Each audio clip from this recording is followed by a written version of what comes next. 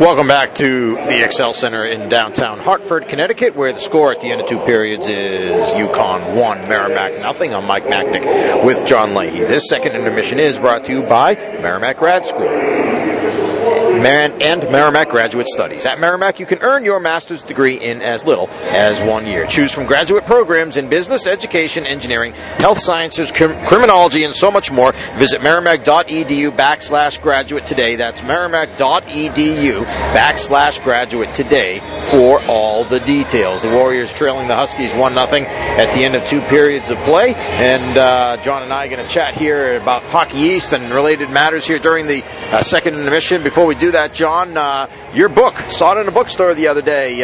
Very exciting. Your third book actually published, I believe. Tell the folks about it.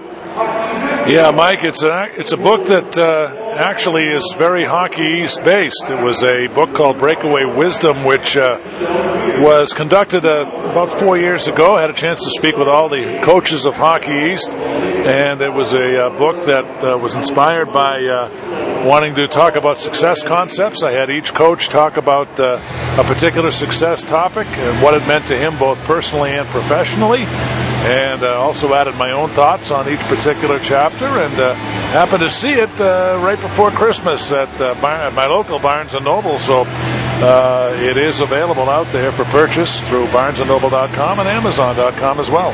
All right, folks, make sure you check that out. Breakaway Wisdom. Here again, it's 1-0. The Warriors trailing the Huskies. But as we take a look around the league, John, we chatted before the game with both Merrimack coach Mark Dennehy and UConn coach Mike Cavanaugh about how tight things are in Hockey East.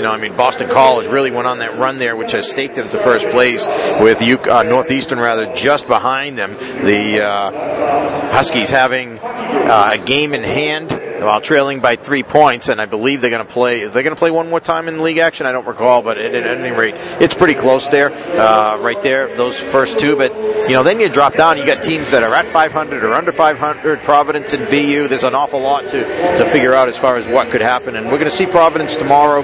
Thought there wasn't a lot to choose between them and Merrimack earlier in the season, and really, John, for this Merrimack team and their position in the standings, that's probably also true. I'd say for Vermont, it really comes down to goal scoring. I think not scoring enough goals in enough games, and both those teams are ones that's been a case that, and tonight is no different. The Warriors now through 40 minutes of play haven't been able to get on the board.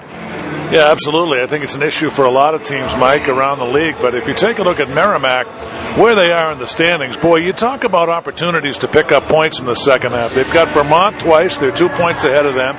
Still another game left with UMass out there in Amherst.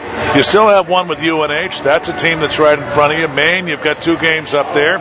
And, of course, these 2 games with UConn. So we talk about parity. We talk about how close these teams are and just how important it is to get a win on a nightly basis, and it's really going to be quite a race in this second half. Yeah, BU, a big surprise to me that they're under 500 both in the league and overall. Just seems like a team with too much talent. At the same time, I know they've lost some guys. Look how great Kiefer Bellows is doing in the World Junior Tournament, how well he's been doing in Major Junior, and if they've been able to keep him. But, BU is a team that Merrimack's going to play a couple of times coming up, so it's going to be interesting to see how those two teams match up.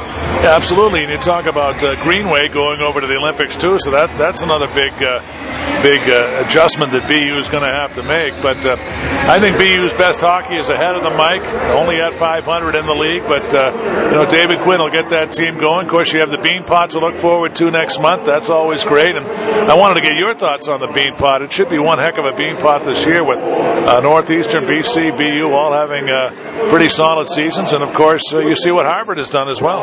Yeah, last year kind of shaped up as maybe the best year for the Bean Pot in quite some time. And Northeastern, I know, has been looking to win it, trying to win it. They haven't won it since 1988. And I don't know if they will be the favorite this year because Boston College is still, right there as well. Although a lot of folks do think Northeastern is the best team in the league. I think they might be. I think they just got a little bit more. But it's going to be real interesting also to see. They haven't announced the Canadian Olympic team. And so for Northeastern, potentially they're going to lose, Sakura in particular to the Olympic team. Is that going to happen? That I would think would hurt them. Goddard is still a pretty good good player. Nolan Stevens obviously is very good, and looked like they've been putting Brandon Hawkins up there on that line too, while Sakura was with the Canadian team during the holiday break. But I mean, it's really, you need all hands on deck. And so if Northeastern were to lose a Dylan Sakura to the Olympics, well, you know what? I mean, first of all, it's a great thing for your program to have that happen, but it probably brings them a bit back to the pack there, and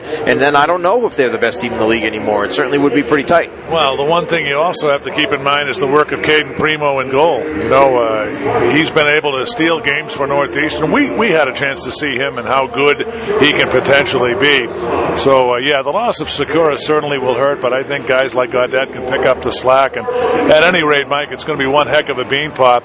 And, a lot of people, Boston College was picked to be in the middle of the pack prior to the season. And I think they took that personally. You look and you see that they're 10-3 in league play.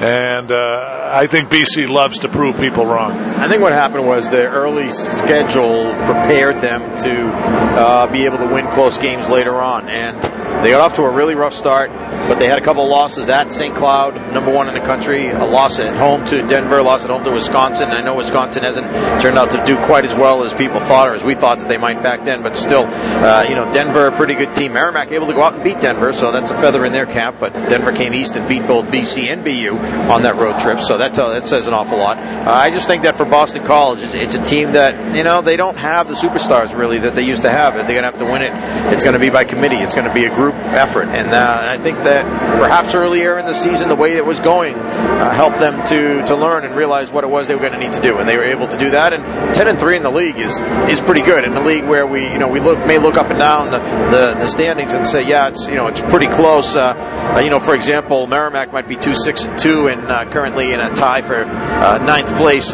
with UMass, but we've seen them obviously play close games with BC, close games with Northeastern and Providence. They haven't played BU yet or Lowell, but that's been the case. There hasn't been an awful lot to choose. And you wonder, will UMass Lowell turn it around in the second half? 6-6 in league play. This is a position that UMass Lowell is not used to being in, but 10-9, they struggled. They lost to St. Lawrence there up in Vermont at the Catamount Cup tournament. So it'd be interesting to see how the Riverhawks do. And, of course, we'll see them on the final weekend of the season. Yeah, potentially at their best, because I think they tend to get better as they go along, and we'll see if whether or not that is the case at that point. All right, we'll take a break here now. The score is UConn 1, Merrimack nothing. John, great to talk to you as always, and we'll talk again in a minute. All right, very good, Mike. Thanks so much. All right, the score is UConn 1, Merrimack nothing. This second intermission again brought to you by Merrimack Graduate Studies. Back with more after this. This is Warrior Hockey.